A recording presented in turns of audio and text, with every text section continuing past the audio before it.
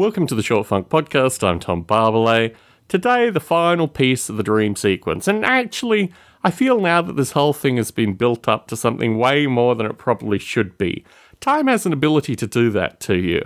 The whole nature of falsely imagined things, and are things really as priority driven when they occurred and when you remember them, and also the strange narrative associated with rediscovering one's past as a thing independent of the way one remembers one's past. I don't know, these ideas, maybe in the first couple of days, the first week or so, they're interesting, but now it's just back to the usual, back to working on weekends, back to just the grind, and what Tom might have imagined at various times in his prior life. I don't know, it just doesn't strike me as profound. But there was something interesting associated with this, because I remembered a film which I had no memory of. I mean, if you mentioned this film to me literally the Friday night before I had the dream and woke up and wrote all the stuff down, I don't know, it wouldn't have made much sense to me then. And in the context of these bits and pieces, it kind of made a little bit more sense, but not really. I still don't have a keen sense of whether I'd seen this film or how I had some connection with it. I remember the certain sequences, and I certainly remember the song that I'm going to play. And this song also, I think I actually at one stage owned. I'm not sure how I got this song, or this song in my memory, or why this song was important, aside from the fact that it's part of a particular sequence in the film.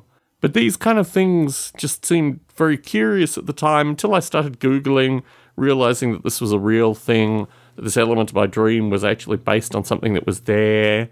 But I still don't have any primary access to what role this film played, or anything really. I mean, it's very curious how this whole thing has come together in a series of images and words and some music as well.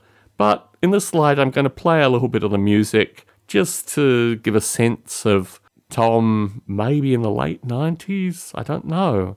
I mean, it seems so contrived it could have even been concocted after this period of time. But as one listener pointed out to me, it's not that these are necessarily suppressed memories, they're just forgotten memories. And maybe that's a good thing. Tom Barbalet in San Jose, signing out.